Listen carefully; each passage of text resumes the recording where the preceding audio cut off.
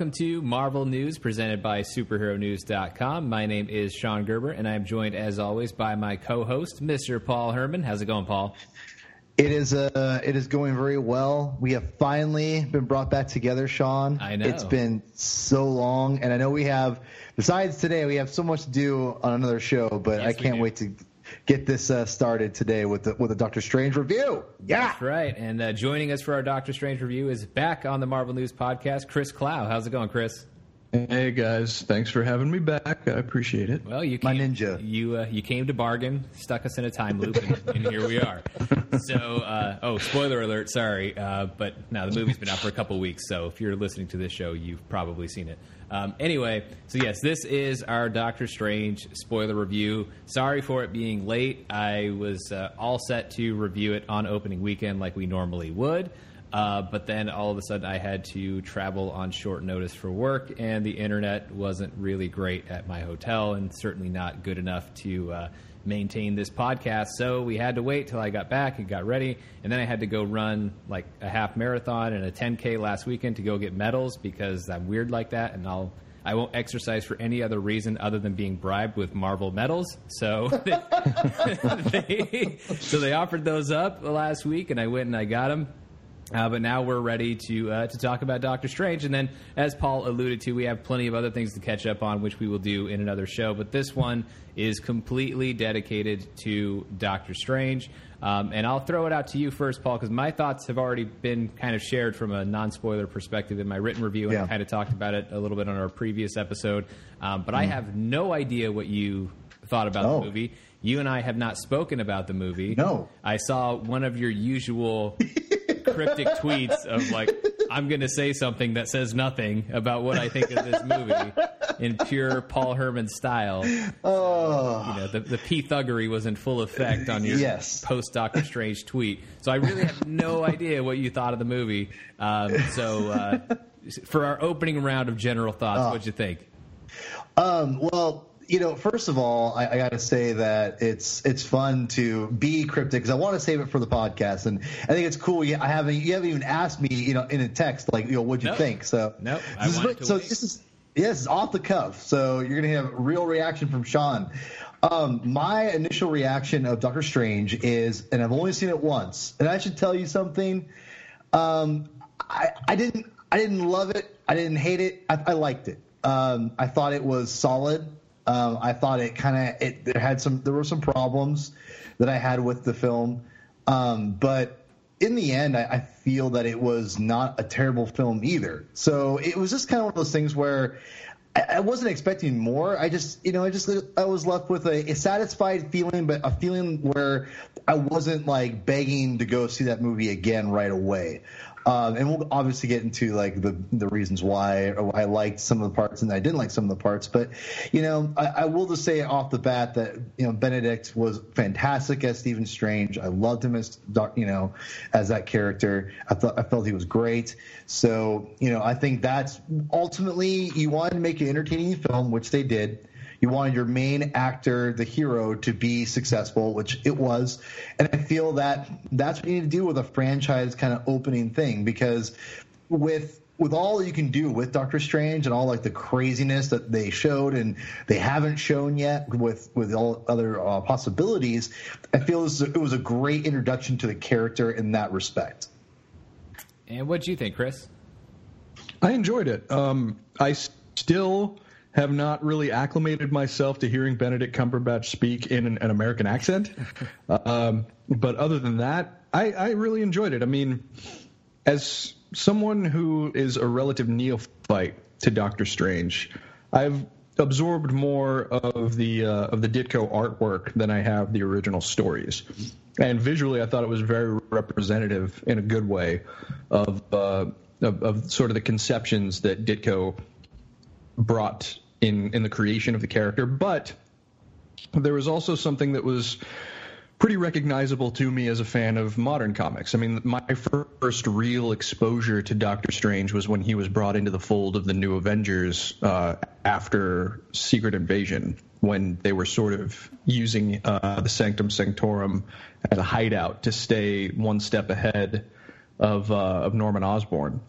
And from what I understand about the character, they're definitely showing him in a more formative period in his life. I mean, obviously he's got a hell of an ego by the time the movie starts. It's sort of mitigated by the time the movie ends, but I've seen a lot of comparisons to Tony Stark, which I think are valid, but also, too, it says enough unique things about the additions to the Marvel Cinematic Universe overall that's probably the most value I find in it. They've just opened an entirely new door into the kinds of stories that can be told, as well as adding some pretty great weapons in the arsenal against Thanos that'll be coming up in Infinity War. So as far as the implications on the MCU overall, I thought it was a really interesting eye-opener to what the MCU can become in future films and future phases. But also, too, I mean, Cumberbatch, I think, is one of the best actors working today.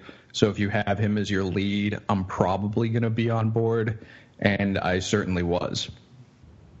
Yeah, I really loved Doctor Strange. I really actually want to hear what Paul says after he sees it a second time, because I wouldn't say that I was totally in your shoes after the first time I saw it, because the first time I saw it, I was pretty sure I loved it. I knew I at least liked it, but I was, I kind of had that thing that happens to me actually a lot with superhero movies, but especially when it's a brand new one about a character who's never shown up in any kind of movie before, and know that 1978 one doesn't count or whatever. No, it doesn't. So. Anyway, like when that happens, sometimes like I have an inflated opinion of it because like I'm just happy to have it. Like I'm just like, oh, great! No, I totally. It's a Doctor Strange movie, so I'm stoked.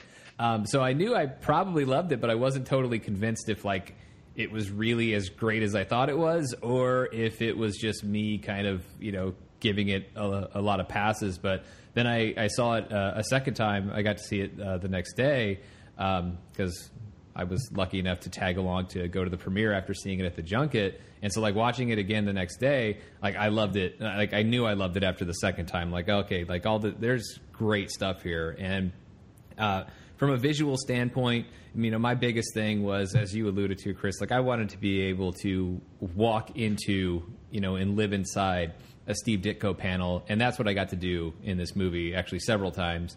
Whether it's the Dark Dimension or all these, all the other places that Doctor Strange just shot through after he first met the Ancient One in Camartage.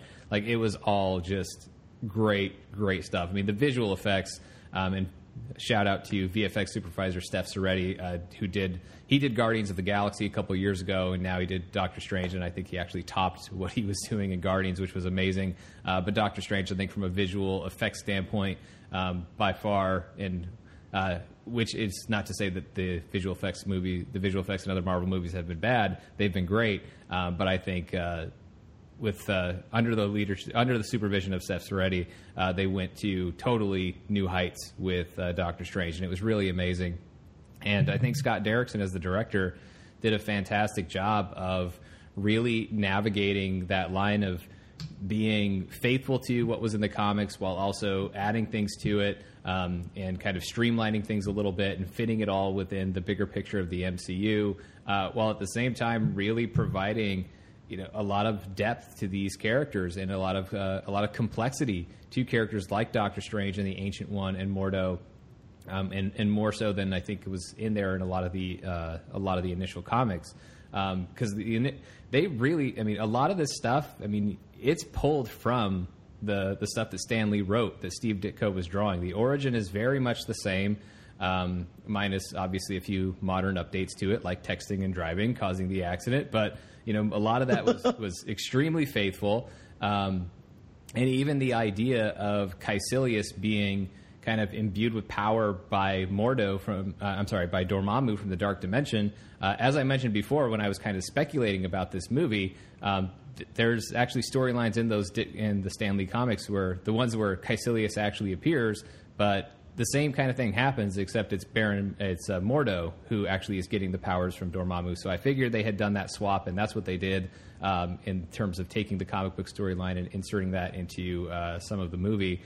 There's a lot of faithful stuff in here, but I really loved it. And I know there's some kind of different...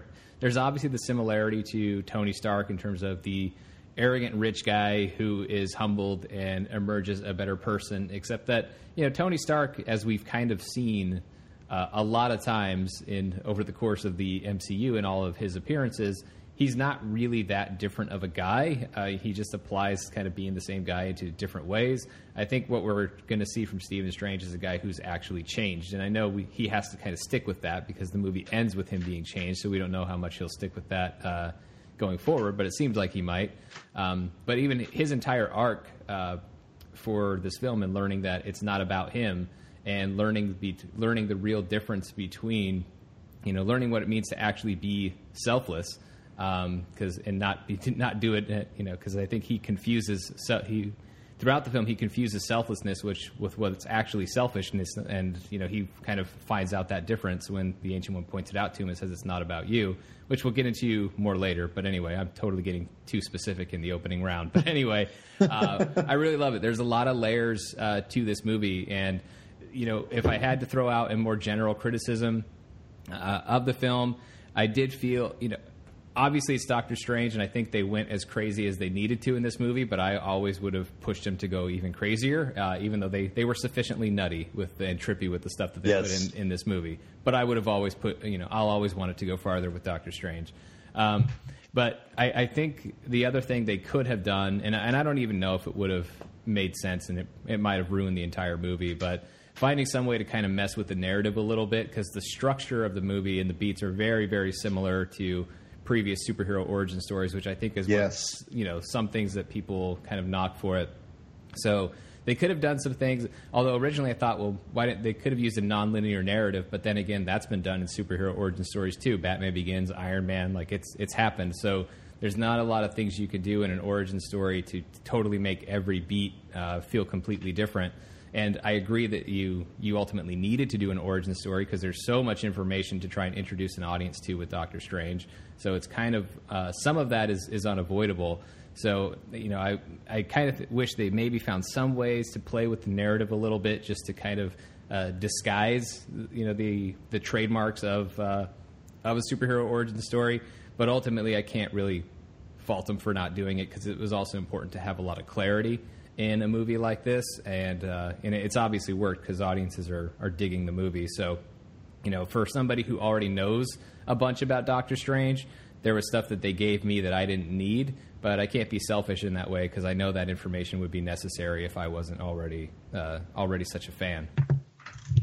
Yeah, as someone like me who was familiar with Doctor Strange for a long time but never really bought his comics, he was mostly a guest star in like Ghost Rider or some Hulk comics that I've read. I didn't really get to know Doctor Strange until I started reading or got back into comics around 2004 and started reading the New Avengers, and he became a big member of that after Civil War, the comic series. And I like Doctor Strange now, but it's just I've never been the biggest fan of the character, and I'm not sure if that goes into this movie at all. But it definitely. I definitely think that the movie did a good job of, I think, explaining the character, of giving us the beats, like you said, of who, what needs to happen to him to become Doctor Strange.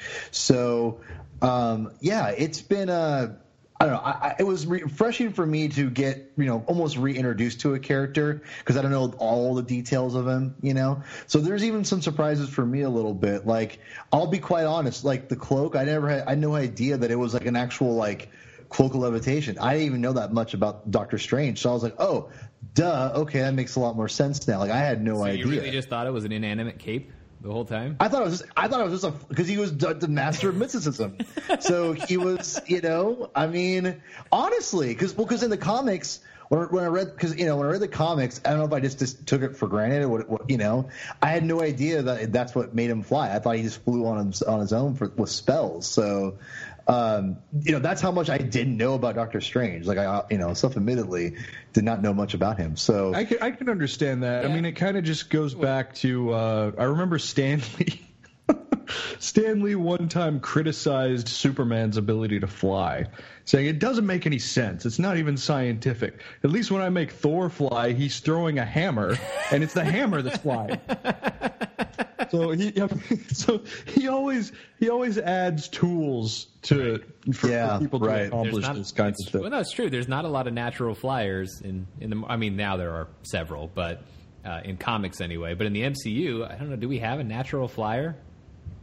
In the MCU, yeah, Vision. Mm-hmm. But even the Russos changed that up, because the Russos, you don't see Vision flying the way that Vision did in Age of Ultron. And I think they even pointed it out in the commentary track for Civil War. They kind of retconned it a bit. It's really more about him changing his density to be lighter than air, to kind of levitate, as opposed to just straight up flying. Which, whatever. Either way, he flies. But yeah, he's kind of the only one, because Tony Stark obviously uses the suit, Thor the hammer, and Doctor Strange. Well, and Vision, the cloak Vision himself originated as a tool, so True. He's a sentient tool, but he is a piece of technology that can change more than a human being can. That's true. really mean, Chris. Vision's a tool. Hey, I love Vision. That's messed up. When his marriage broke down, I was so sad. Oh, I know. I'm still sad. We're all sad. Especially if you read his comic series, which is brilliant, but sad. Oh, you are reading it now, by the way. I read it. Yeah. Oh, dude! As soon as you told me to read it, I started reading it. I was following along each month until it sadly ended. But anyway, getting back to Doctor Strange, because we're not reviewing the Vision comic, although you should read it. That's the review. You should absolutely go find it and read it. Yes. But it's the one that came out started last year by Tom King, right? Yeah, Tom King, writing Batman. Yeah. Yep. So yeah, find that, read it. But anyway, for Doctor Strange, I think. Well, let's get into more specific stuff. So I wasn't bothered by Benedict's American accent. I actually was initially when I first heard it in the trailers, but once it started in the movie with that opening scene. And by the way, I love that we got to see him being a brilliant neurosurgeon as opposed to just being told. I like that we actually got to see him doing his thing as a brilliant doctor and doing something that another doctor wasn't competent enough to do, as Stephen Strange put it. So I really loved that opening. Because it really emphasized the idea of this guy is actually really and truly a doctor. It wasn't something that was just kind of glanced over. So I loved that was part of it. And that was actually what I was a little worried about when I first saw the movie. Is I know there's the big action opening prologue, which was cool, by the way. But then once we got into the meat of the first act, as I was watching it, I was thinking, I'm loving this, but I don't know how much everybody else is going to love this, because I'm totally into the character. But as we've seen with some superhero films before, sometimes audiences don't always respond to spending that much time with the character before they become the superhero. But this movie really did a great job with that, and I think they did I love the way that they kind of showed his arrogance in a way that wasn't just I don't think they didn't show his arrogance in a Tony Stark kind of way. Tony Stark's arrogance is very, very overt. It's very much. It's totally on the surface that Tony Stark is an arrogant jerk. It's less so with Stephen Strange. The arrogance is there, you can see it, but he's not completely unlikable in that scene. When he goes through the whole little music challenge, and all the things, he's actually kind of charming and likable. But I think you get more into the arrogance with the way that you hear him kind of talking about other people. But then I think even the best demonstration of it comes really right before he has his accident. As he's determining whether or not he's going to see a patient, you see it being based on being motivated by his own ego. The first one he passes on because it's too easy. The second one he passes on because he believes he can't do it, and therefore it's not worth trying because it ruins his perfect record. And then he's told of one case that's just a total weird anomaly that he thinks he might be able to do something about, and so he starts leaning that direction, and then he has the accident. So I really love the way they did the kind of the setup of showing Doctor Strange as arrogant without making him Tony Stark, and at the same time really doing a good job of setting up the breaking of that character. I certainly hope Tony Stark wasn't listening in on that call, by the way. Yeah, true. Oh, boy. Very true. Well, I feel Doctor Strange, or I should say Benedict Cumberbatch's performance was pretty spot on. Oh, yeah.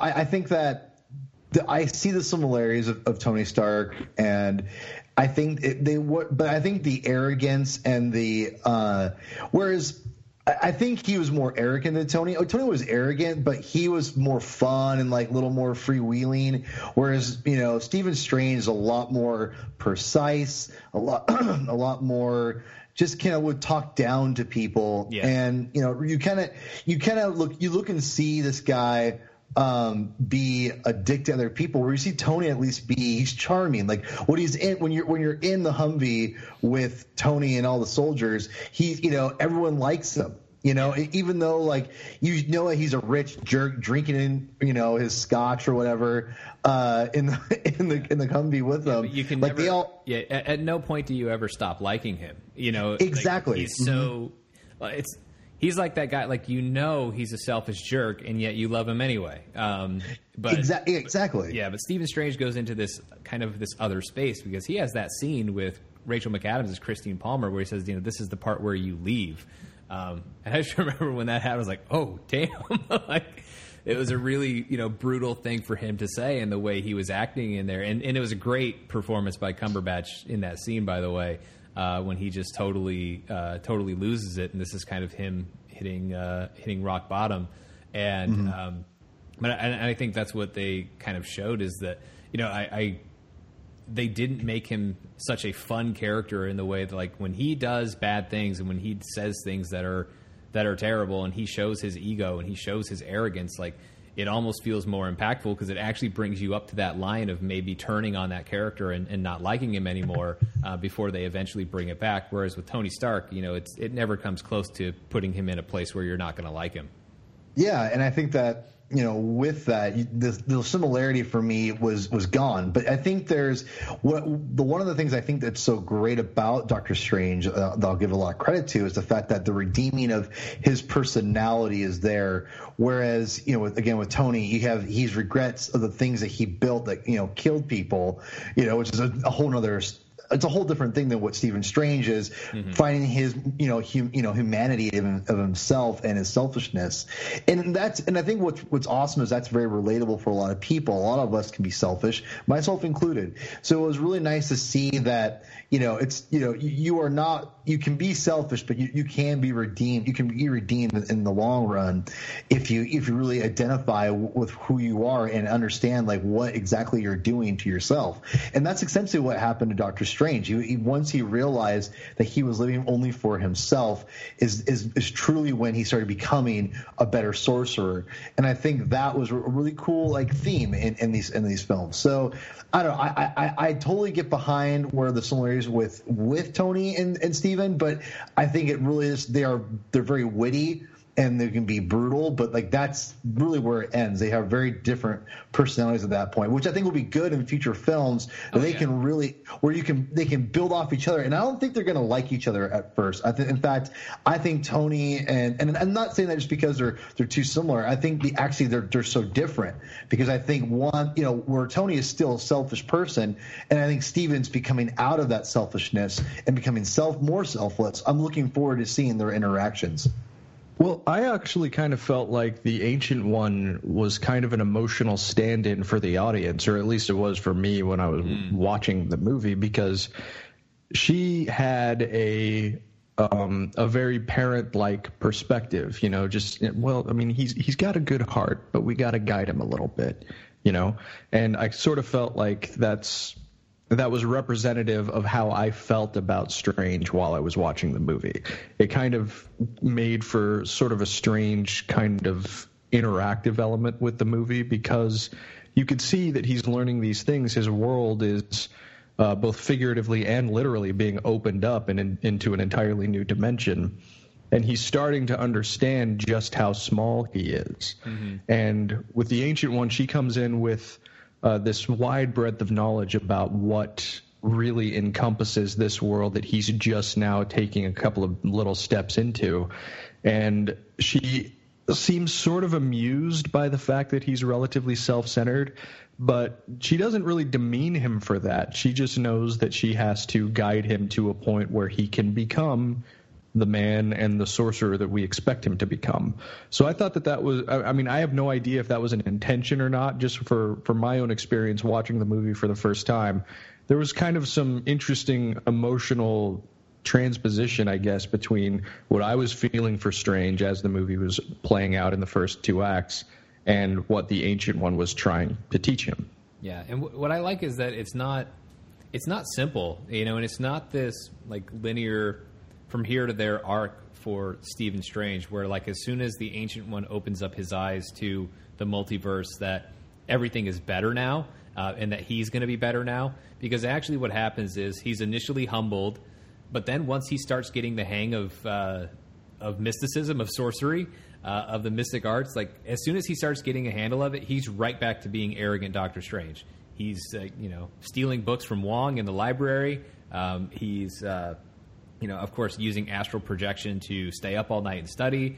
But he's doing all these things, and you can see him getting cocky as this whole thing goes on. And he doesn't even know why he's doing it. And he even blatantly asks, like, so what exactly are we doing here? Because as far as he's concerned, the end goal of him learning all of this stuff is to be able to use his hands. And the reason he wants to use his hands is, and again, this is what's a great theme about the movie, is one of the great themes. There's another one that I'll talk about, but it's the true nature of selflessness, because he thinks that he's doing the right thing and saving lives by being a neurosurgeon. If he can get back to that, then he gets to continue on with it. And while he might be saving lives, like, it's not a selfless act because he's doing it to feed his own ego. He's ultimately doing those things deep down for himself, to get the things that he wants. And it's the same thing once he starts learning the mystic arts, is he's ultimately just trying to get his hands back so he can once again do all the things that he was doing to ultimately serve himself. And so I like that there is this thing for him to learn, and that he doesn't learn it right away. It's not like there's one moment that changes everything and then he's all better now. He kind of falls back into his ego until finally, like, he has that conversation with the Ancient One where she says, "It's not about you," and that's where he has to realize, okay, like, this is about self-sacrifice. This is not this is about truly helping people for their sake, not my own, which feeds directly into what he's willing to do at the very end of the movie when we get into that. So I love the way. I really love the way that that's mapped out. But then the other big theme in here that I love in this movie, and you can see, like, there's 4 pillars of it. You have Stephen Strange, you have the Ancient One, you have Mordo, and you have Caecilius, Mads Mikkelsen's character. And the other theme in here, it is moral relativism. It's the and / fundamentalism. Like, it's the idea of having to compromise morality and make certain choices that maybe can be hypocritical or go against whatever doctrines one might believe in. And you see the impacts of those things with those different characters, because they all kind of have this sliding scale of the ends justifying the means, except Mordo, and he can't accept when others make those choices, and it causes a break for him, and of course is going to have probably some pretty nasty results in future films. But anyway, I love that there's just this really rich subtext, and throughout this entire film, and especially with these characters like Tilda Swinton's Ancient One. I love the way that Tilda played her in this, and I just want to say I'm not oblivious to the controversy of her casting. Obviously, we've talked about it multiple times on this show, and all the concerns that and criticisms that people have of her casting. I get it, and it's valid it's certainly a valid point of view. But just to be specific to evaluating the performance that was put on screen, I thought Tilda Swinton did a fantastic job with this, because I thought that as the Ancient One, she had a great presence of somebody who, had that omnipotent feeling, but at the same time also kind of did a great job, especially just with her face. A lot of times, once we started learning that she was drawing power from the dark dimension, she just did a great job showing the complexity of that character. And even becoming a character who we're in awe of, but at the same time maybe not totally trusting, because we're learning certain things about her. So I really love the way that she played it, and she was she was a huge engine that kind of powered some of the bigger themes of this movie, in addition to Cumberbatch's Strange. Yeah, in a way, she kind of played a similar role, certainly not identical, but she sort of came across as the mystic Nick Fury to a point. Yeah. I mean, she had a perspective of this might not be the most precise phrase, but I guess moral authority. But you find out that there's something of an underbelly underneath that, and she explained herself reasonably well by the end of the movie, but she also has a prescient awareness of everything that's really going on that Fury often tries to have about the quote-unquote real world. So I mean, they're very different characters overall, but conceptually I think she played a relatively similar part, which was important to give the uninitiated a better grasp of exactly what the mystical realm of the Marvel Universe will entail, especially as we go forward into other things. Yeah, the Ancient One was fine. I didn't absolutely love her performance. I thought it was decent. She was a means to an end. I mean, it was just one of those things where I was like, okay, let's go through this beat. We have to introduce Doctor Strange to do this and that. She was fine. I didn't absolutely love the performance, but I thought she was a solid performance, and just I don't know. It just people praised her. I know that Sean, you just did, and I've seen a lot of people do that as well, and and not even with the controversy with the casting. I don't know. It just this Ancient One character. It was weird because I expected her to be a little bit more. I don't know, almost omnipresent, or not omnipresent, but it's a deity, if you will. And so, she just seemed not as powerful as I thought she would be. But I knew she was really powerful. But when is it Caecilius? I always say his name wrong. Caecilius, is that his name? Caecilius is how they pronounce it. Caecilius, excuse me. Yeah. Caecilius. Caecilius and her and his minions taking her on, and I don't know. It was hard to. She just didn't seem as powerful as I thought she was going to be. But obviously she had to die, so it was just I guess I was just kind of expecting a little bit more from the character from a power standpoint. Yeah. Well, it was cool. But the Ancient One is almost always dead in the Lee and Ditko comics. So I mean, the Ancient One has actually historically been pretty fragile in the comics. But aside from that, I kind of thought she had a little bit of that omnipotence, but I think part of the reason she didn't have it full on was actually by design, because even with the way the character is introduced, she serves him tea. She's not necessarily it is forgetting what you think you know, and also that would be it, if the Ancient One came across as being just so powerful and just worshipped by everybody in this weird kind of almost religious way, it would directly contradict everything she's telling Stephen Strange about. Because if she is portraying herself as a servant of others, and it really is about being in service of other people, then she can't be sitting there and having coming across as a god. She needs to be coming across as a servant, and I think that's why she did. That's why her disposition is the way that it is in the film. So, and I understand what you're saying in terms of the expectation you would have with the character and the power level, and I agree that it's probably not necessarily the greatest idea to show her getting beat in the opening of the movie, but yes, that you know who she is right then. But whatever the first time we see the Ancient One, she loses, kind of, even though we see that she's very powerful, but she ultimately loses. The bad guys get away. But I think, in terms of her presence, I think that was very, very specific and by design that actually totally fits what her character is trying to teach Stephen Strange. And I think anything, if she had come across as anything more than what she did, I think it would have put it into a place of contradiction, which wouldn't have necessarily been wrong because the character contradicted herself by drawing power from the dark dimension anyway. But I kind of like what she, that ultimately she was still true to herself, and that, whatever she was doing, it was, because she felt it was in the pursuit of the greater good for the most amount of people, not necessarily for herself.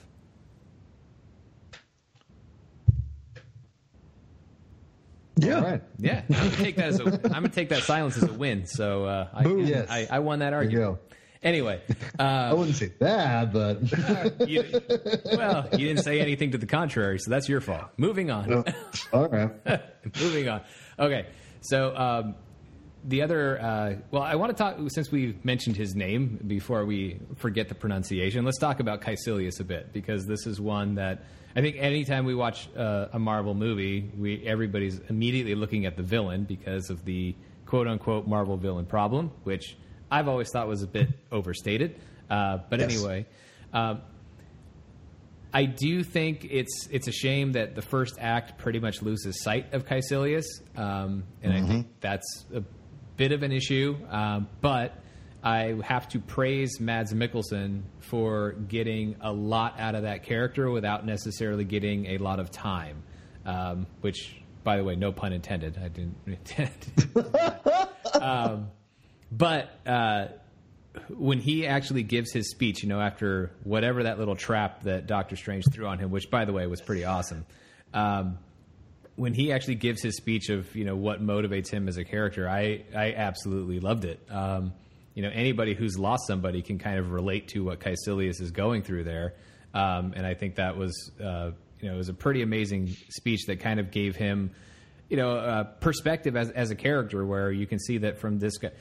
It's very common for villains to be portrayed as the hero of their own story, but it's significantly less common that they actually have a valid point when they're trying to do it. And I think he actually had a valid point. So, his dialogue, obviously, was very well written, but I think, it's a credit to Mads Mikkelsen as an actor for getting so much out of it, because I enjoyed him. I don't necessarily think of him as a villain in the story, because he is right about a lot of things. He may be misguided in terms of what he thinks is actually going to happen if the many become the one and join Dormammu in the Dark Dimension.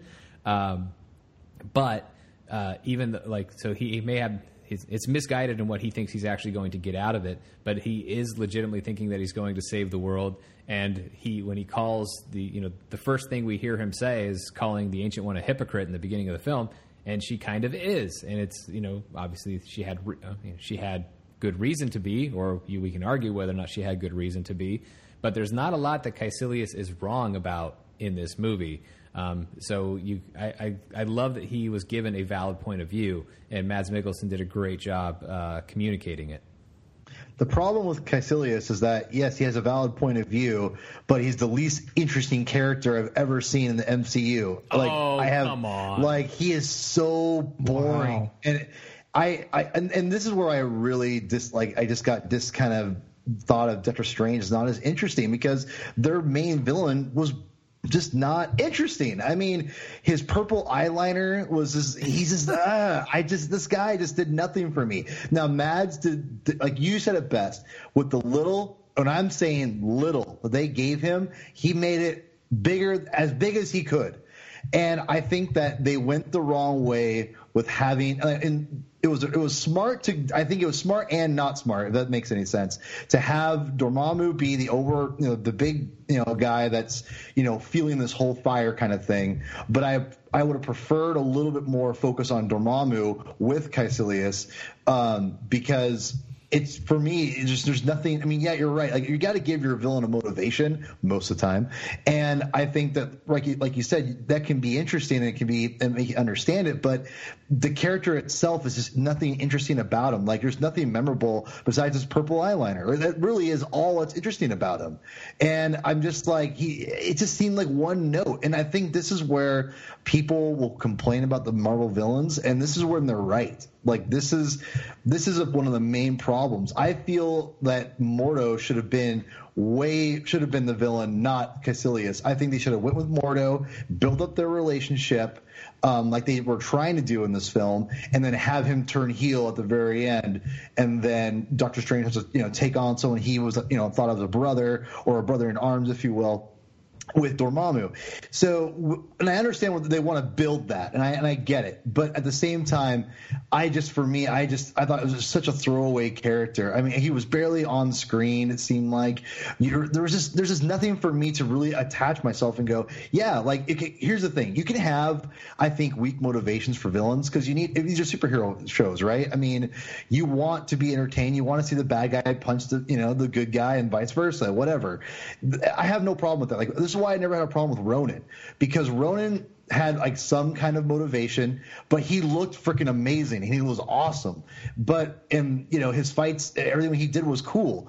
But with Caecilius, he just was boring and like didn't look interesting, and what he did just wasn't that interesting, and it just did nothing for me. So I think that and plus I didn't spend that much time with them, so I just didn't really care about him. So I think that this is where the movie really kind of went downhill for me a little bit, was where they really wanted me to invest in Caecilius, but I just never took the bait.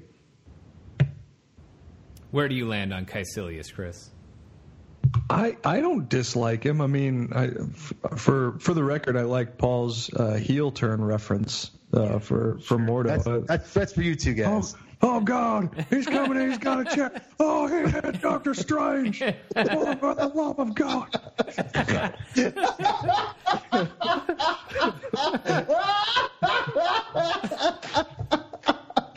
but anyway. Caecilius, I can't say that he's one of the more interesting antagonists that we've seen in the MCU, but when you cast an actor of Mads Mikkelsen's caliber, he brings a certain, I guess, gravitas to a role that might not be there if you cast someone else. I mean, I don't know if his effectiveness was completely attributable to the way that the character was written or just the way that Mikkelsen played him, because Mikkelsen's coldness and his calculating demeanor that he is so good at embodying in previous roles, particularly in Casino Royale and in Hannibal, which he was spectacular in, he definitely brings an air of an experienced villain. So I'm just as an aside, that makes me interested to see how he's going to play his role in Rogue One, because it's kind of unusual for him. Mm-hmm. But as Caecilius, I think that he provides a good stepping stone, because these movies, frankly, are episodic. Right. This is not going to be, I mean, they say at the very end of the credits, Doctor Strange will return. These characters are going to come back. And I don't think that it was an accident necessarily that Mordo was more interesting than Caecilius at the end of the day. They're creating a relationship between these two guys, and I mean, the entire time they just kept calling him Mordo in the movie, and in my head I had to correct myself a little bit and Baron Mordo. No, Mordo. He's not Baron Mordo yet. And I know that. Exactly. Well, exactly. And I mean, I know that that's a conflict that is going to be inevitable at some point in the MCU, which makes me very happy. But, I mean, Caecilius as a stepping stone to Dormammu, who will ultimately prove to be Strange's baseline for facing magical foes before he ultimately gets to Mordo. I can't say that I dislike that structure. Now, on its own merits, within the movie itself, if this was going to be the only Doctor Strange story that we were going to be able to absorb in the MCU, then, they probably should have made Caecilius a little bit more engaging as a villain. I mean, they can't all be some of our favorites. They can't all be Loki. Or in my case, they can't all be Ultron. And I know Paul loves when I say that. But you mean eyeballs? Look at my eyeballs, Chris. They're all boogling at you, even though I'm robotic. Damn eyeballs, man. Wait, hold on. Wait till we get to Dormammu later. Right. Yeah, it'll be his biggest obsession since Spider-Man's crotch. Or how many shield throws in the Avengers trailer? In the first Avengers trailer, just not enough. Just not enough. Yeah. But at the end of the day, I mean, Caecilius is a first step.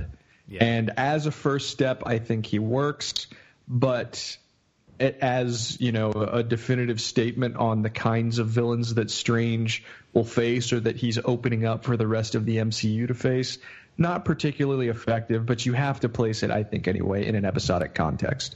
Yeah, no, and I think that's fair, and at the same time we can evaluate it individually. And Paul, I just can't go along with the idea that he's the least interesting character in a universe that has Malekith, but I think Malekith is more interesting than him.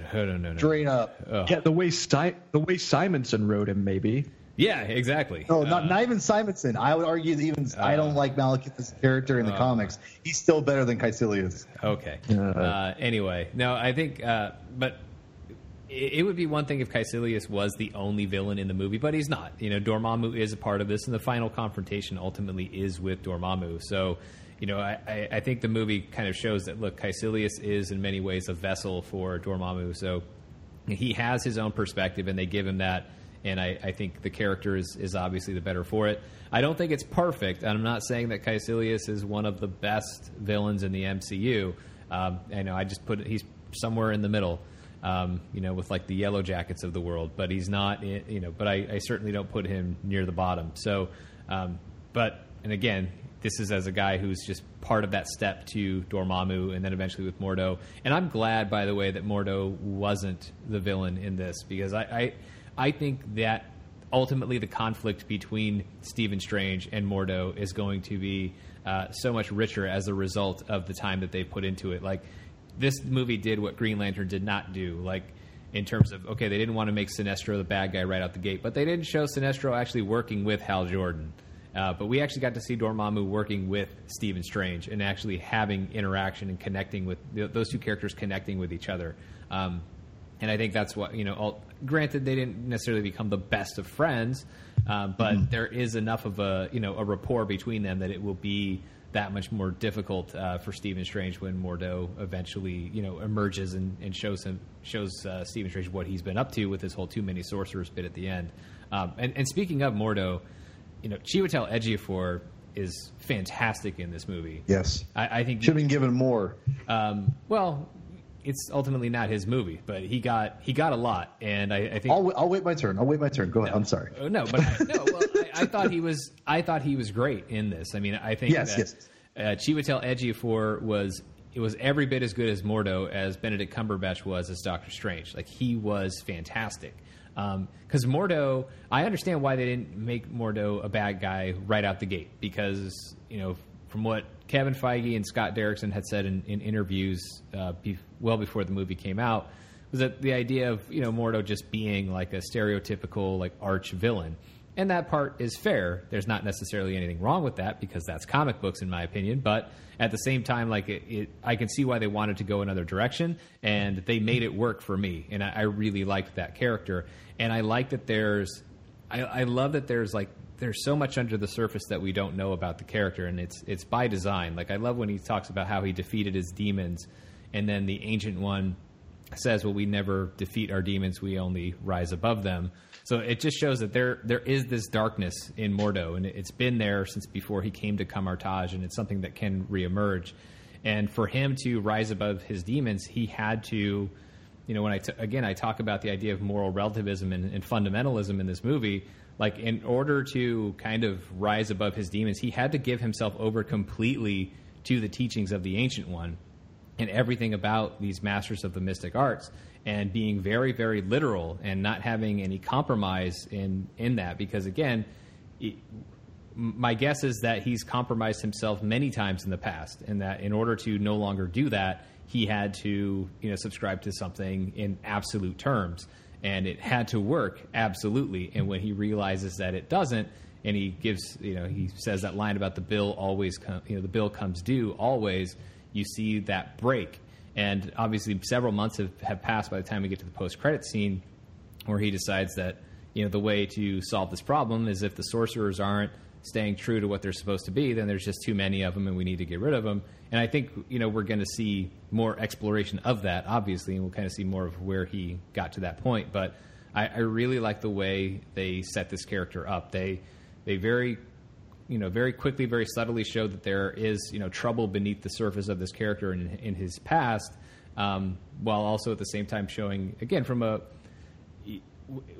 Mordo to turn, you kind of understand why. I mean, because even though most of us might think it's reasonable to compromise if there really is a greater good that we're in the pursuit of, for Mordo, for him to think that, look, we subscribe to these things for a very specific reason, not drawing power from the dark dimension, not violating natural law.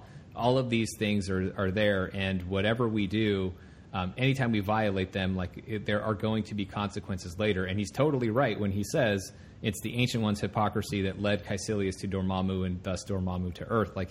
So we have, and that's what's so great about this movie, is we have all these people who have very different points of view, and they're all right to some extent with the things that they say. And Mordo is another great example of that. And like I said, Chiwetel Ejiofor, just as an actor, is just knocking it out of the park, pretty much with everything he says in this movie. So that's where I would just throw this out there. One of the things I thought about Doctor Strange is that this is probably one of the most well acted movies in the MCU.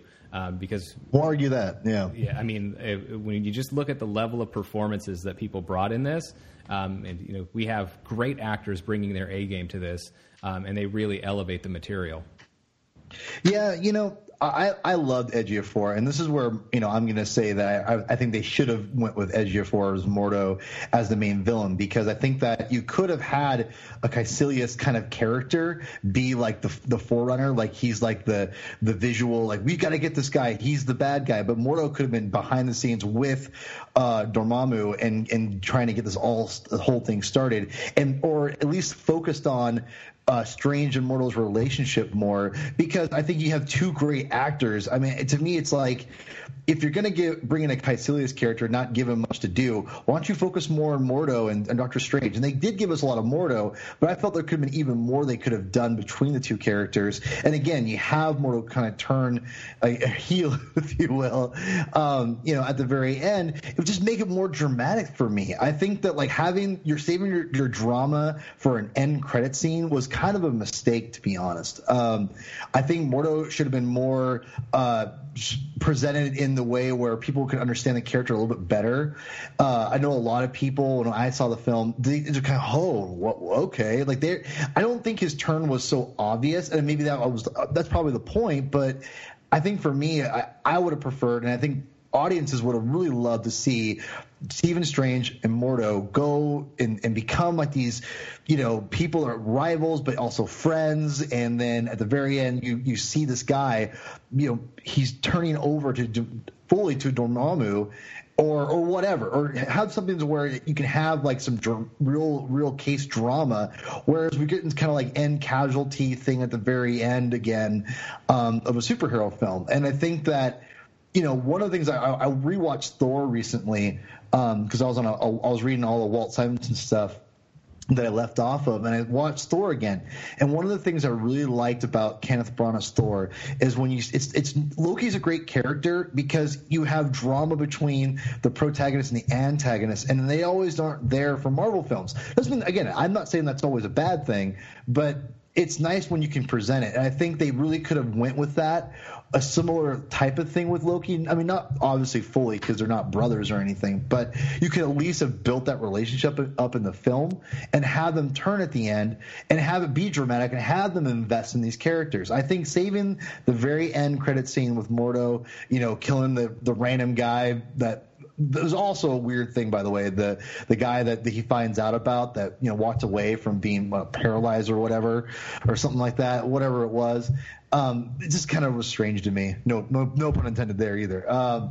But to me, it was just I wanted to see more drama between those two characters because you have such great actors. I know we're going to get that, but I don't know. I feel that they dropped an opportunity that they could have really done even better job. I think it would have been rushed if they had done it in this one, and it ultimately wouldn't have been as satisfying as you think it would have been. Because I think with everything, to me, and again, because of the episodic nature of these films, it works when it works. It ultimately works better when you allow things to build, and I think that's key for Mordo. And this guy is Doctor Strange's arch nemesis, and I think I like the idea that we're going to build to him. Like Batman it's a totally different way. But Batman Begins is better because the Joker is there for the Dark Knight. Like when you have to spend so much time establishing Doctor Strange, like you won't necessarily be able to properly service like the ultimate villain.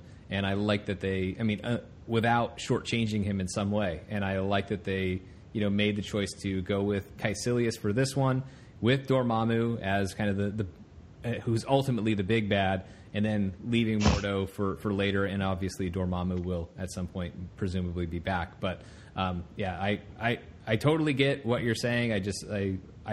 But ultimately I agree with the choice that they made in this movie, and I think it works better. Like if we find out that Mordo's been bad the whole time and he makes that heel turn and we get the chair shot in this movie, then it violates everything that we've learned about him that's so interesting. Like but as opposed to like actually showing that there's a moment here where he breaks at the end, and then when he goes away and he kind of comes back as somebody who's changed, that's a totally different thing that validates who this character has been, as opposed to invalidating everything that he did by showing he's really just secretly been an asshole this entire time. But I don't think the change was so abrupt, and I don't think it was done in a great. It wasn't done great in my opinion, and that's where I think that when you have not a great turn by the villain or change of heart or whatever, and then you also have Caecilius, who was a poorly written villain, you could have rewritten those two characters and then really have done a better job, I think, with Mordo having that build up with Doctor Strange in this film. Yeah, so I wouldn't say Caecilius is poorly written, but obviously what? He's not. Oh. His lines are great. Like but anyway, he's got 5 lines, but all right. He's got more than that. Watch the movie again.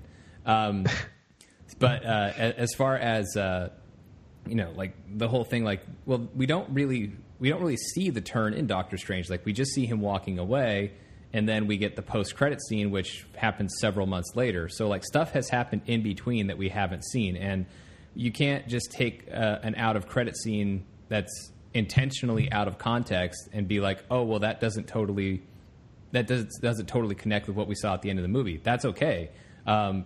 Bucky sitting there in a vice grip at the end of Ant-Man doesn't make any sense, but we end up finding out like how it makes sense later, because these post-credit scenes are there to tease things that we can learn more about later. They're not there to show, like, to put a period on, or sometimes they can be, but they're not necessarily always going to be about like showing the very next scene that we would get at the end of whatever story we just watched. Sometimes it is a leap into the future, and we have to find out how we got there.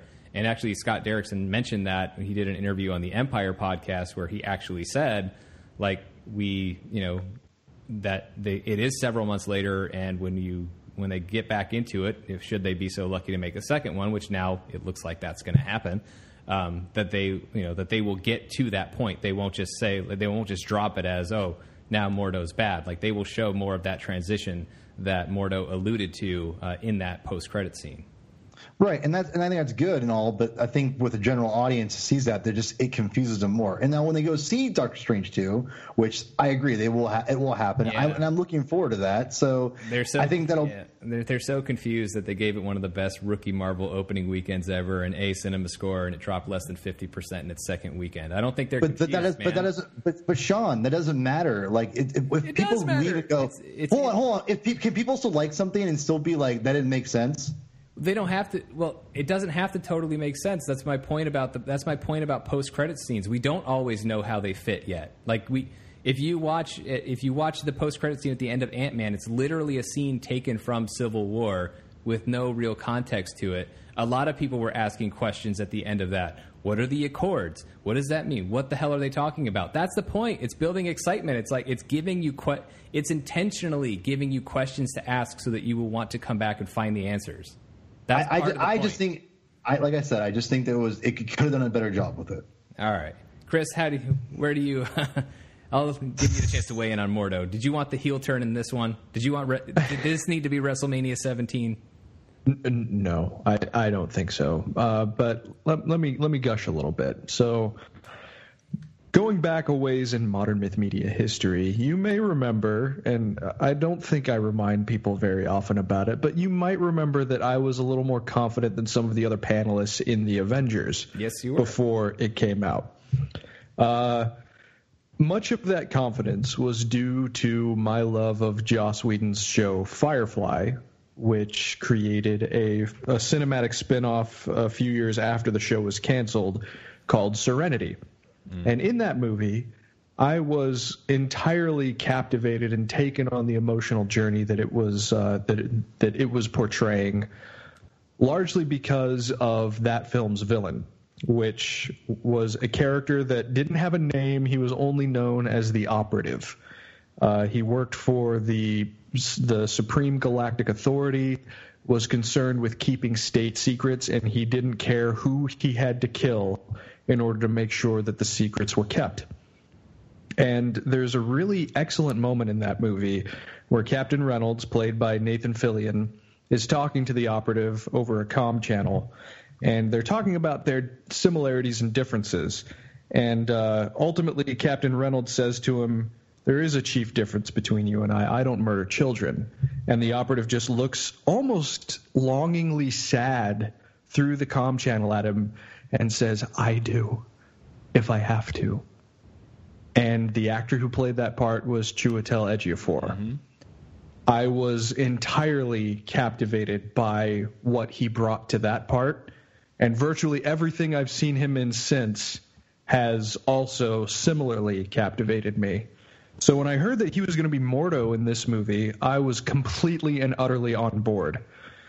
I was a little bit confused, maybe sort of closer to Paul's camp, that it looked like he was standing alongside Strange as opposed to across from him.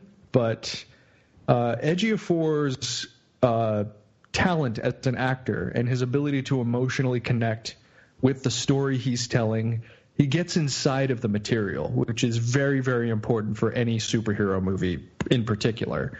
You know, it's one of the first lessons that Superman the movie taught us about this entire genre. You can't be smarter than the material you're representing. You have to get inside of it. And Ejiofor in everything has been a master at getting inside of the material he's representing. So after watching Doctor Strange and absorbing the arc, I mean, you could argue that compared to some other parts Ejiofor has played, it's a relatively simplistic arc. But it doesn't really matter because he brings such an element of dedication to it. And, I mean, even in the moments of levity, compared with the moments where he's trying to relate to Strange, how Strange is short-sighted in the way that he's looking at things by the end of the movie, I mean, he comes to work. And there's nothing in me that just can't admire that about him. So having the promise of him fully realizing Baron Mordo that we know so well is immensely interesting, and it will likely be all the more rewarding because we have this baseline of him first as an ally. So would it have been interesting to see him as the villain in this movie? Absolutely. It's interesting to see anything that this guy does, frankly. But from the perspective of only Doctor Strange and his fraction of the MCU, I do think that we will potentially get a far more rewarding experience by having this first movie build up to the eventual conflict between Strange and Mordo, especially considering what both men know, what Strange is doing in becoming more of a powerful sorcerer, and now this Strange, and I use that word not in relation to the character, this dedication that Mordo now seems to have in his realization that there are too many sorcerers. I think that Ejiofor is the perfect guy to sort of bring that kind of conflict to life in an interesting way, and in a relatable way, but also in a way that represents the material as opposed to what some actors can have a tendency to do of getting over the material and sort of losing themselves in sort of a cartoonish representation. You know, he doesn't do that. He doesn't do that in anything. So whenever we get to Strange versus Mordo, Strange v. Mordo, Dawn of Magic, I will be I will be very, very interested. Wouldn't it be the dusk to see what happens? Wouldn't it be the Dusk of Magic? Yeah, it's probably based better. on what Mordo's going for. I'll do a quick tangent on this because we are talking about the idea of building to Mordo, and this is going to make Paul feel really happy. I actually don't want Strange versus Mordo in Doctor Strange 2. I actually want it in Doctor Strange 3. I kind of like this. I kind of like this path that Mordo is on, and I actually kind of want to be able to watch him walk down more of that path before he even encounters Strange. And plus, I really want Nightmare as a villain in a Doctor Strange movie, so I actually would like to see Doctor Strange kind of distracted by the immediate threat of Nightmare in the second movie while we continue to build towards Mordo becoming more and more powerful in a third Doctor Strange film. But and that would probably give Strange time to actually become the Sorcerer Supreme as well. Exactly. I would like these two guys to really be at the height of each of their respective powers before they eventually collide. And even Mordo could be so powerful that he could even he could become an Avengers level villain in a Phase 4 that ultimately could be led by the newer characters, the newer faces like Stephen Strange. But anyway, so I think we've covered most of the main characters here. Really quickly, I'll just talk about Wong a little bit. Wong I liked Benedict Wong as Wong. I thought, and I liked that they kind of made him this librarian, the person who safeguards the knowledge of Kamar-Taj, and we know that that's obviously a very dangerous position because we literally see his predecessor beheaded in the opening scene. But I am a little bit bugged by Wong not getting an action beat in this movie. We see him holding the Wand of Watum, which is great in a cool little Marvel Easter egg, but at the same time, we never actually see him fight. We see him facing down Caecilius, and then we cut away from it, and then when we come back, Wong's already been impaled, and we just kind of reverse time, and we never really get to see Wong do much of anything from an action perspective. So I felt like that was a little bit of a miss there. I love that they took the character out of the role of being a servant of Doctor Strange, but I also feel like there was an opportunity to we don't really see Wong using the mystic arts. We say he's a master of the mystic arts, but we don't show him doing it the way that we got to see the Ancient One do it, the way that we got to see Mordo doing that. If there was a character that I felt was let down a little bit in this, even though he had some fun parts in the movie, and I don't want to say it was all a waste, I do feel like Wong could have been given a little bit more to do in this story without necessarily having to take away from anything everybody else did. And I guess the other character that was probably let down in this was Christine Palmer. So Rachel McAdams did a great job as an actress, getting as much as she could out of very little. But again, it's like Caecilius, but not, but Caecilius, I think, ultimately gets to have more going for him. It's the same way where she kind of disappears for an entire act of a movie. And again, there are some great bits there, and some really great emotional scenes with her character. But ultimately her character is very much about teeing things up for Stephen Strange and not so much about, Christine Palmer. So it's not necessarily the greatest role. I don't think it's terrible. And obviously there is another strong female character in the movie with Tilda Swinton as the Ancient One. But I wish, for Wong and Christine Palmer, I wish they had found some place in the story to do a little bit more with those characters. I'm definitely in agreement about Wong. I really like what they did with the character and made him the librarian, the powerful librarian. Yeah, but show him fight. Exactly. Show me the power. Yeah, exactly. It was interesting because he has this awesome wand in his hand. Show him using it. The wand. Well, no, the wand of Watum is cool, but have him use it. All he does is hold it. He's basically shaking a stick at the kids on his lawn. He's not doing anything with it. Yeah, I will say that it was kind of a bummer we didn't see him in action. And as far as Rachel McAdams, isn't her character the real night nurse? In the comics, Christine Palmer is the night nurse. Yeah, she's the real night nurse, and so maybe we'll see her in hopefully in other films be kind of a helper to other people. So I don't know. I thought she did a good job again with what. Yeah. what she was given. So no, and I love that they lifted the. They made it more of an action beat, but they lifted that scene from Doctor Strange: The Oath, where in that, in this case, Doctor Strange had been stabbed, but in The Oath, Doctor Strange has been shot, and like as she's performing surgery on him, like he astral projects to like assist in the surgery to save his life. So, and then of course this time they also had him battle one of the zealots, which by the way was a totally cool. The fact that we got an astral projection fight in a Doctor Strange movie was a super cool nerd out moment for me. And I do think that like Christine Palmer got great bits in the movie, but just didn't get to be a fully realized character as maybe some of the other players were. Yeah. I don't disagree with that at all. I mean, she just didn't really have. I mean, when you hear Rachel McAdams, you generally think of pretty, or at least I do, pretty critically acclaimed parts. Mm-hmm. She's got some excellent acting chops, and she was. You could probably argue that she was kind of squandered in this movie. That's not to say that she doesn't do, like you guys have alluded to, that she doesn't do very well with the material that she has. But an actor like that, you would kind of expect to be a leading superhero in her own right, as opposed to taking a more supporting role. So, I mean, maybe they'll give her something more to do. Maybe she'll show up alongside Claire Temple. Who knows? Probably not.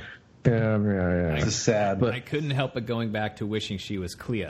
As I was watching the movie. Oh yeah, yeah. So like I'm still kind of I wish they had gone that route, but at the same time though, like she had great scenes like that. Again, that scene at Strange's apartment where again like he says that line, "This is the part where you leave." Like she's great in that, and yeah, she is.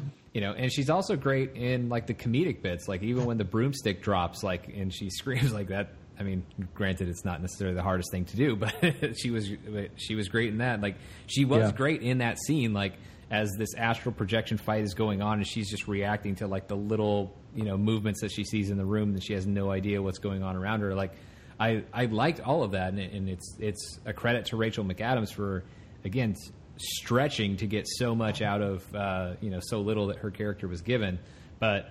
As good as that stuff was, there's that other part of me that just kind of wishes, man, like I hope they find something cool to do with her character in the future. Otherwise, I'm just going to wish that if we were going to get be given the gift of Rachel McAdams in the MCU, that it was used better. Mm. Yeah, I agree. So we've gone through, I think, a lot of the main plot and a lot of the main characters. So were there any, since we're all comic book nerds here, were there any like just pure like geek out moments? I'll start with you, Paul, because I got to give you a chance to be positive about this movie.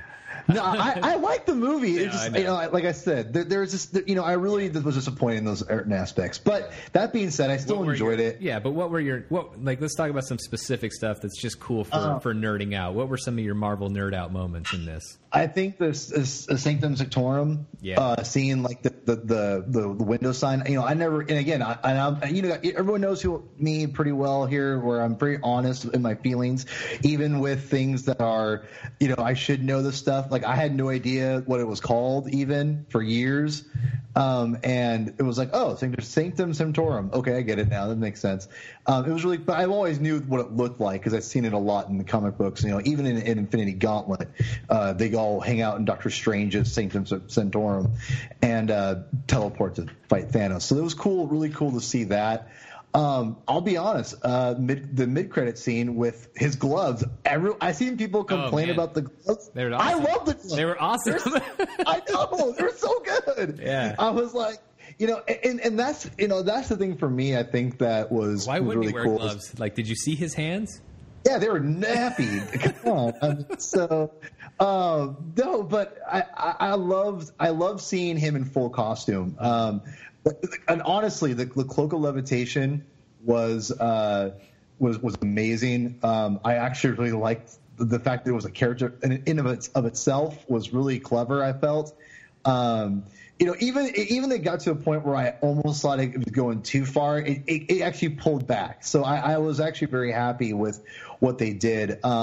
I have to say, I geeked out at seeing Dormammu, with the one exception of giving him some eyeballs. I don't know with what Kevin Feige has, if he wants to have his villains have eyeballs for everything, but Dormammu doesn't need eyeballs. And it really bothers. It's eyeballs. He gouged his own eyeballs out in protest. Well, see, because I was it's funny because everything. I don't know, when I'm reading Dormammu in the comic books, like, I love the fact he doesn't have eyes. I think what makes him like really creepy looking is that he's got like the slits for him. He's got like the indents in his face that look like he has eyeballs, but he doesn't. So it makes him look more surreal, and I always like that about him. And so. See, I understand that you got to give him like some kind of a face for an audience, I guess. But that being said, I thought he was handled actually well for the most part. Besides that, it was cool that they gave him the lions on the face, which I was really happy about. At least it gave him something. Yeah. So yeah, I will say I feel like they missed an opportunity for the mindless ones. No, they didn't. But, no, they didn't. No, they didn't. What do you mean? Did I miss them? You missed them. What do you think Caecilius and his buddies turn into at the very end? Oh, is that what happens? They are mindless ones, dude. They turn all dark blackish gray, and they have the big red light coming out of their face. Oh, I totally just missed it. They are mindless ones, dude. Okay. They are in there. That is eternal life in Dormammu's dark dimension, is you become one of the mindless ones. That's okay. All right. See, I didn't notice that, and I'm not sure if I just. So I spoiled one of my geek out moments. But when they turn into mindless ones, because like I think I was the only one who noticed it. Because like when I was like the first time I saw it, I was with Mark Hughes, who writes for Forbes, and of course, if you follow me on these shows, you've heard me talk with Mark a bunch of times. But I was like, dude, those were mindless ones. And then when I watched it the second time, I was like, yep, totally, they're mindless ones. I'm going to look for a picture. That's awesome. I want to see this now.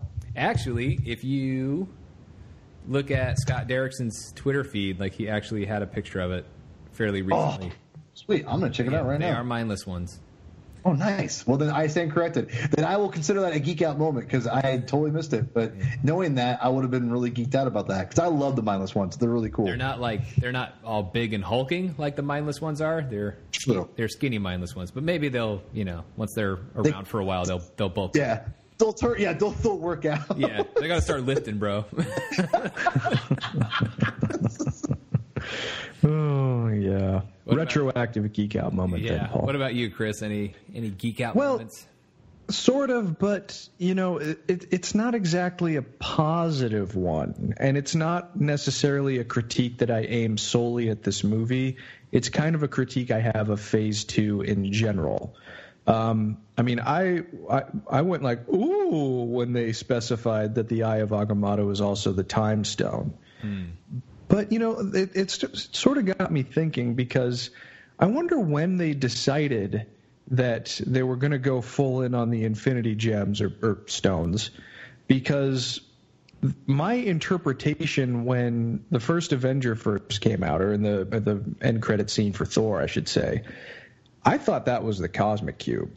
I thought that was going to be sort of the Marvel film adaptation version of the Cosmic Cube. And then it's not until later that we find out that the Scepter and the Cube have Infinity Stones in the middle of them.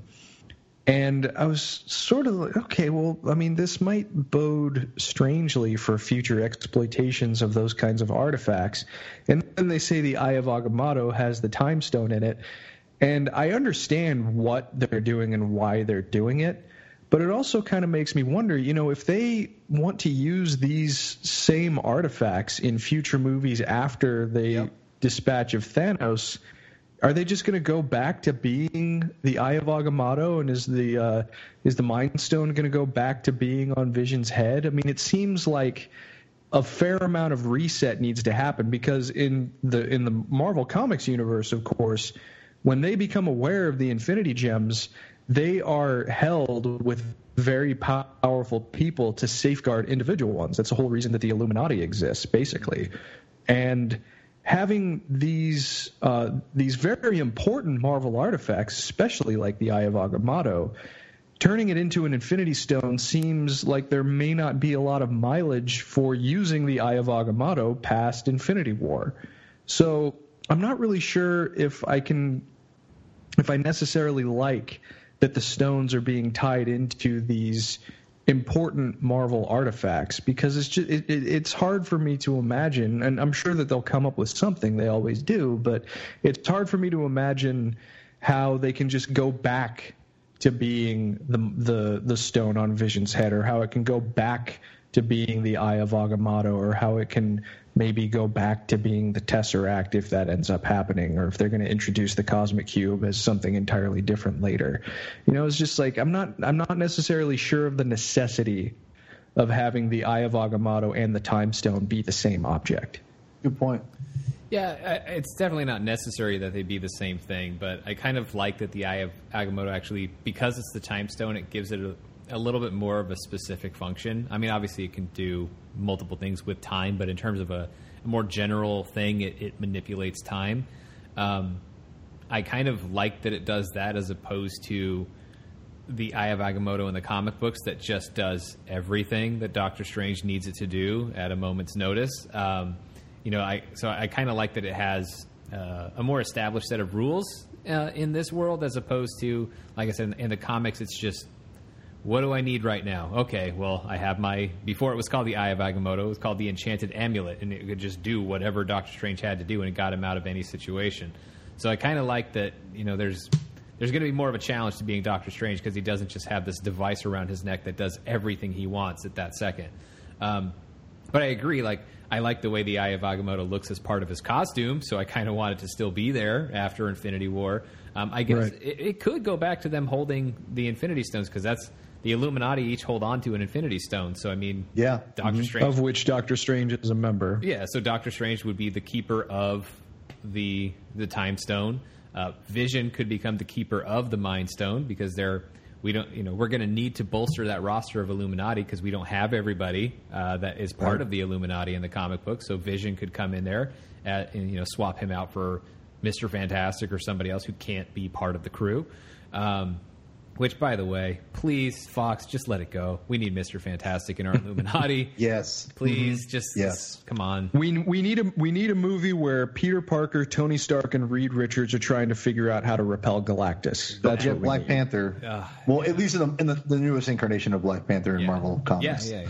So, I mean, so it is very possible that, we could still see these stones, because these guys would be the keepers of them after the fight against Thanos. So I think that part would be okay. But I agree with you. It's something that they have to kind of figure out after the fact.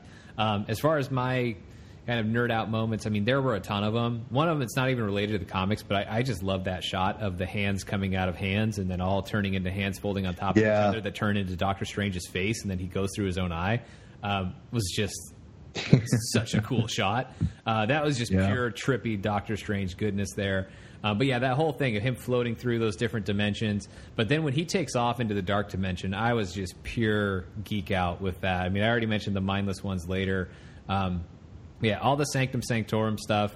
When the Cloak of Levitation goes and gets him, or the first time it kind of protects him, and then when it goes and catches him as he's falls over the rail, onto the stairs, how it catches him and raises him up. I absolutely love that. But yeah, the dark dimension thing was just the coolest for me, because as much as I loved the folding city stuff and everything, the kaleidoscopic vision that was thrown around a bunch in the trailers, and I loved all that, and it was cool, and watching it in the movie, it was amazing, and some of those sequences were just fantastic. I mean, that chase sequence in the mirror dimension of Caecilius going after Doctor Strange and Mordo, when there's different rails are going back and forth, these different platforms are going back and forth, and how they're chasing each other, that was all just so amazing to watch.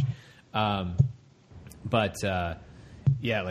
that part was great. But then when we finally got to the dark dimension, because that's the stuff that I really wanted. That's the stuff of actually going inside a Steve Ditko panel and seeing that with the dark dimension and Dormammu it was amazing. There were so many cool, and there were several more than that, but just so many cool little moments and big moments for Doctor Strange that they really did I thought a fantastic job of putting those comic books on the screen and bringing them to life. That it actually is one of the most purely faithful adaptations in the MCU. Yeah, that's a good point. Yeah, it really is. And yet they, it doesn't just feel like, going by the numbers and just mapping out what's in the comics. Like, they made it feel like its own thing while at the same time being extremely faithful to the source material.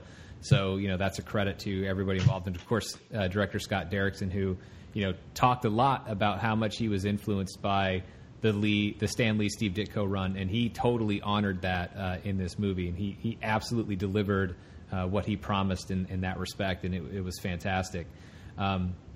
Transitioning now to kind of the end of the movie before we wrap up with our kind of final thoughts. I mean, I liked the way this movie. I love the mechanics of how this movie ended.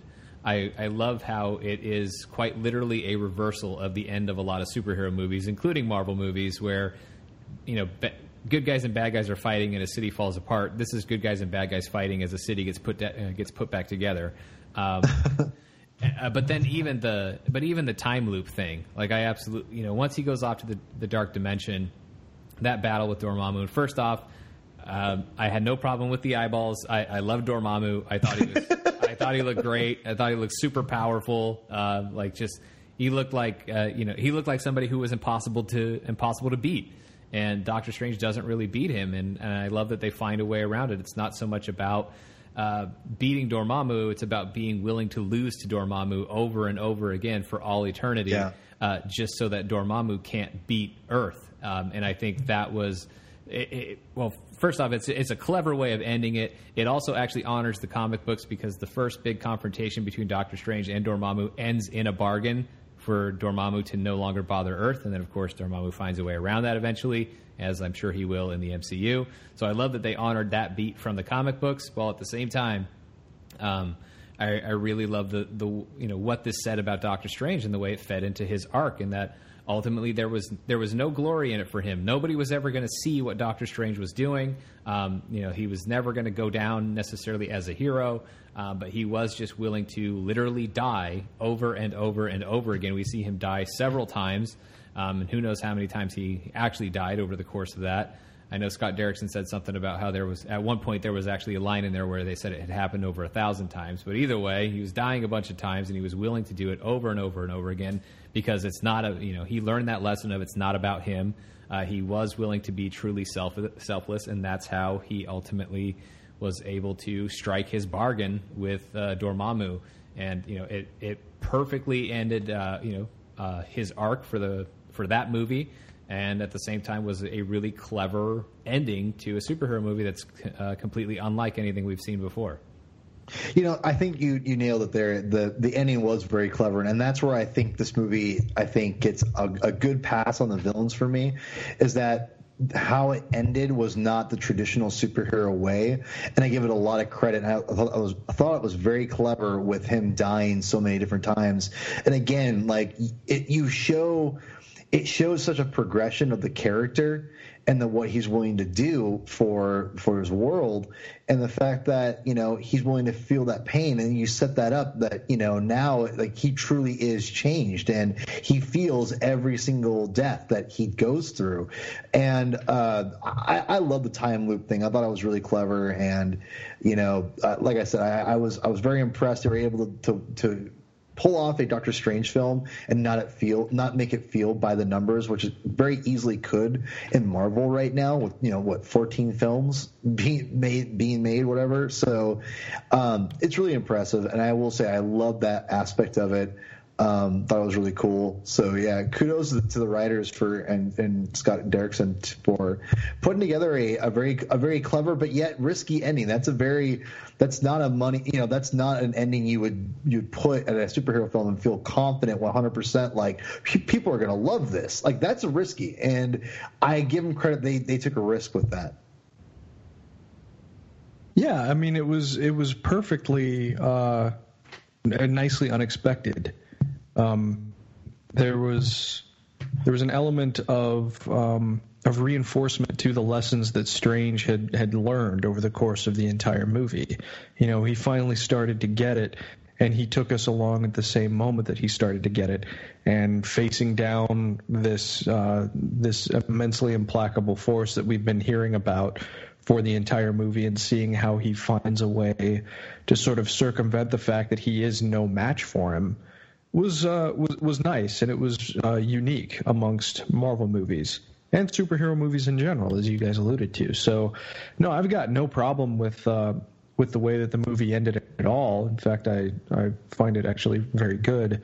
And, yeah, I didn't have any issues with Dormammu either. I mean, that entire scene, the entire way that the Dark Dimension was set up in those closing minutes, very, very visually distinct and extraordinarily vibrant. And I don't think I was expecting that from something called the Dark Dimension, because I don't really have a particularly strong baseline to draw from when it comes to the source material. So I found that stuff to be really, really visually exciting.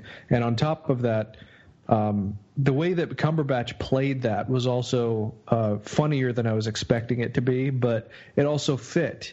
Because, I mean, sometimes when it comes to the ends of superhero movies, if they lean on humor or irreverence a little too much, it can fall flat. But it's almost like he was enduring these things over and over again, but he also knew that he had the leg up every single time he came to say, "I've come to bargain."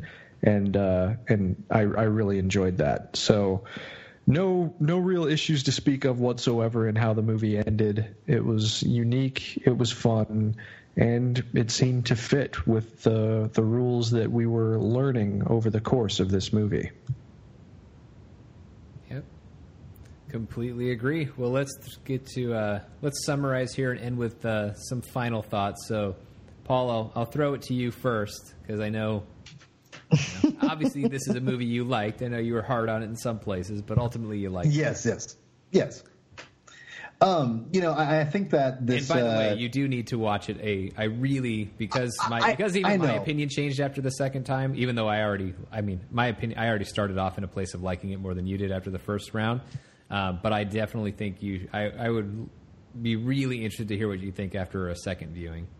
No, and it's just funny because I wanted to try to, we had plenty of time too, so that's on me. But I just hadn't really felt the desire to want to see it again. And that's what kind of was concerning for me. And I had a similar problem with Age of Ultron, but I forced myself with Age of Ultron because it was such a high profile film that I really wanted to like it. So I saw it again. And I think for a future show when we do it, I'll kind of chime in and let everyone know when I do. Because you're right, Sean. Like I might like it a lot more the second time. Like for instance, a great example is Man of Steel. I didn't know what to think of Man of Steel really after that, and I talked to Chris Clow here for a good 45 minutes about it. I think the day I saw it the next day with my brother, and I absolutely loved it. So. I think that Doctor Strange could definitely be that for me. I don't know if my mind's going to change necessarily on Caecilius. We'll see. But, with my problem with Caecilius aside and wanting Mordo to have a more of a focus in the film, I think it's a good sign that I wanted more Mordo because I love Ejiofor's portrayal and character and him as an actor. I think I absolutely loved Benedict Cumberbatch as Stephen Strange. So I think those are like I said in the very beginning, you have to have that in order to have this franchise go forward, and they have that in spades. And I think it's awesome that. I don't know if you guys remember this, and I think we talked about this before, Sean, is that people criticize the casting of Benedict Cumberbatch as being too perfect. Yeah. Well, and it's us. Yeah, I know, exactly. I'm like, well, that's cool because he was literally perfect for Stephen Strange. He was perfect. And I appreciate the effort that he gave, which is, he putting himself into the character. I'm really excited to have him in the Avengers movies. I think this opens a door to so much for the Marvel Universe and in these Avengers films. I don't know. I think that with my kind of my harsh things with it aside, I still did enjoy it, and I still loved seeing Doctor Strange on screen portrayed by Benedict Cumberbatch, which ultimately is their goal, and they definitely succeeded that way. And Chris. Yeah, I echo those sentiments for the most part. I mean, Cumberbatch is already a guy that I have a lot of respect and adoration for. So, I mean, him leading a superhero movie is kind of a match made in heaven in my mind for my tastes. So I was reasonably confident that I was going to like what he did, and lo and behold, I really, really did. And all of the elements on top of that, Doctor Strange is probably one of the single most visually impressive films that Marvel has ever put out. I mean, the special effects were, of course, a very big part of that, but even the production design, it's a nice balance between the very old and the modern. You get to see the heights of 21st century luxury by looking at Strange's apartment in the beginning of the movie, and then when he actually goes to Kathmandu, the entire feel of the movie changes from a visual perspective and from a color palette even, until it goes into vibrancy on an entirely new level when he starts actually dealing with the mystic arts themselves. So, it's kind of all over the place, but it never feels like it's going off the rails, which I respect. And I think that that's a sign of a good director, in addition to a great production designer and a great visual effects team. So, I mean, the comparisons with something like Inception, yeah, they're apt, but it goes for something very different than a movie like Inception did. I never thought that, by the way. I don't mean to interrupt, Chris, but the city folding over on itself is the most direct comparison to make. But, at the same time, too, going for entirely different things. I don't diss Doctor Strange for looking similar in a couple of scenes to a movie like Inception. It doesn't bother me whatsoever. I mean, if you're going to look similar to any movie, a movie like that is probably a good one to look similar to anyway. But that doesn't. I'm not trying to diminish the uniqueness of Doctor Strange, because when it comes to superhero films in general, it is very unique. Flourishes in storytelling aside, or if someone thinks that there is, I guess, a lack of uniqueness in the way that the story is set up, you could potentially argue that, but I think all of the elements mixed together make for a final product that more than satisfies sort of a craving for a unique entry in the superhero film genre.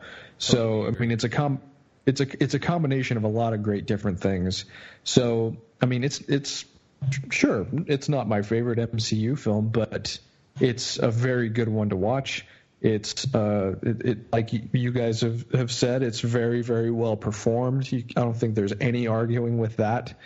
And at the end of the day, it is a very solid entry in the MCU that just opens an entirely new door as we race to the fight with Thanos. So I have pretty positive feelings about Doctor Strange. I'm pretty interested to see where it will lead things overall.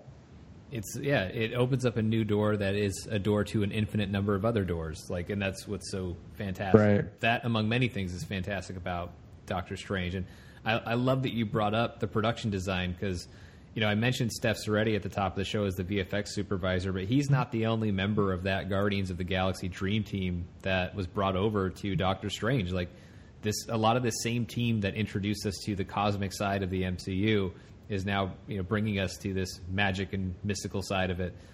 Charles Wood was the production designer on Guardians, and he worked on this one. And I loved everything about it. You already mentioned the New York skyline, which thankfully included an Avengers Tower, but also the Sanctum Sanctorum looked amazing. It's the most famous address in Marvel Comics, 177A Bleecker Street, and it looked fantastic in this. Alexandra Byrne did a fantastic job on the Doctor Strange costume design, and really everybody's costume, but especially Stephen Strange's. She's done a bunch of Marvel stuff, including Guardians of the Galaxy. And Ryan Meiderding is the head of Marvel Studios visual development. He, of course, did the overall kind of character design for Doctor Strange, so I got to give him some credit for the costume as well. But they really just did a fantastic job. And I also thought the cinematography in this one, this actually might have been, I think, just in terms of the way this was shot, this might be the best looking Marvel movie. And it was Ben Davis who did Guardians of the Galaxy. I believe he also did Avengers: Age of Ultron. But this one just looked gorgeous. And so, obviously, I had a very positive opinion of Doctor Strange. I haven't really ranked it on my Marvel list yet. But like you said, Chris, I mean, it's not going to end up as number one on my list, but it doesn't need to. Like, you got to understand how high the bar is now on this at least for me anyway, and I think probably for you too as well. But in order to get into like the very top of my Marvel list, like that bar is set extremely high. So it's not an insult to any film if you don't quite get there. Like it's like I love pretty much all of these movies, not necessarily all to the same extent. And there are some that I know are definitely more towards the bottom quality wise, but this I think is definitely certainly qualifies as one of the better Marvel movies. And you're completely right, Chris, in that even though there might be, and as I kind of mentioned before at the top of the show with one of my criticisms, even though there is some similarity in the structure of this movie, there's enough about in those kind of vague conceptual terms, but then once you get into the specifics of how this movie looks and what it does and all the things that it goes into, that's where you get the unique quality of this film. And I really can't say, I mean, one of the best compliments I can give it is just repeating what I said before, which is living inside a Steve Ditko panel. Like I really, because that is artwork that was crazy influential and broke into pop culture in a way that a lot of comic book art does not. So it was amazing for Steve Ditko to be doing that in the 60s, and it was fantastic for Scott Derrickson and company to be honoring that in this film. And overall, I really love this movie because I think, I've always loved, Doctor Strange has one of the better origin stories that's out there. They did a great job telling that story. They did a fantastic job even covering some of the, even just little minutia of Doctor Strange and magic in the Marvel Universe. And I thought it was, really great direction from Scott Derrickson. A great job by the rest of the crew that I've already mentioned. And going back to what I said about the acting, Benedict Cumberbatch nailed it as Stephen Strange. So he totally validated everybody's criticism that he was perfect for the role. Seriously, guess what? If you had a problem that if your problem was that Benedict Cumberbatch was too perfect for Doctor Strange, well, you were right. He is too perfect, but that what a stupid thing to complain about. But that, really, that I know. But that actually ended. But of course, there's a reason he was perfect, and he showed it in this film. And as I said before, I thought Tilda Swinton was great. Chiwetel Ejiofor was great. Mads Mikkelsen, I thought, again, was great. And even Rachel McAdams, like I said, didn't have the most to do, but still turned in a great performance. I do believe that top to bottom, this is one of the best acted Marvel movies that we've had, maybe the best. The acting was just top-notch in this film. This movie delivered in a really big way, and I feel like it's done everything for magic and mysticism in the Marvel Cinematic Universe that Guardians of the Galaxy did for the cosmic side of it. It really is a fantastic movie. I'm glad that people are getting into it. It seems like mainstream audiences are responding to the film in a big way, and I think that's fantastic. It shows that Marvel has once again taken a character that most people do not know and elevated them to being a true kind of mainstream pop culture icon, and I think it's only going to get bigger from here with Doctor Strange because we're going to be seeing a lot of that character. We're probably seeing him based on the mid-credit scene. We're probably seeing him in Thor Ragnarok. We'll see him in Avengers Infinity War. We'll see him in what formerly Avengers Infinity War Part 2, which is now an untitled Avengers movie, in 2019, and then probably a Doctor Strange sequel in 2020. So that will mean 5 years in a row, counting this year, of seeing Doctor Strange. So we're probably going to be seeing a lot of the character, and I don't think that's going to be a bad thing because I think people are really responding to him because this is a great movie and because Benedict Cumberbatch is so fantastic in the role. So I absolutely love the movie. I think they did a fantastic job with it. I was thrilled with it, even though there's always going to be that part of me as a fan who can say, well, you can always make it just however weird you think you can make a Doctor Strange movie, you can make it even weirder, which I'm sure they'll get into in the sequel. So there's more room to grow on that. It was every bit as weird as they needed to be while still being clear and something that an audience can access and understand and really tap into. So I think they did a fantastic job with it. So my hat's off to everybody involved in making the film. And that's where we'll wrap up our conversation on Doctor Strange. And like I said, we know we have Inhumans and other things to talk about that we will be getting to very, very soon. But we needed to get this Doctor Strange review to you, even though it is a little bit late. Our thanks for you sticking around and listening to it anyway. But in the meantime, until our next episode, Chris, where can everybody find you? You can find me on Twitter at Chris Clow, where I post a fair amount of the regular work that I'm doing. My most recent Comics on Film article at movies.com runs down 5 extended or alternate cuts of superhero movies that made a difference. So check that out. And Paul, where can everybody find you? You can find me on Twitter at Hermann22 with 2 N's. It's funny because I recently was on a podcast called Random Chatter, which will be an episode where we talk about the X-Men franchise for films and what they need to do for rebooting, et cetera. And I had talked about, obviously, I was promoting Marvel Newscast on the show, and ironically said, for people who haven't heard it, want to have a really fun episode to introduce them to, listen to our Fantastic Four episode. And then we had shades of that today. So I thought that was funny. But no, I had a great time talking to those guys. It was really cool talking about Marvel and all kinds of stuff. So check me out on there. It should be up probably within the week or so. So yeah, check me out on there.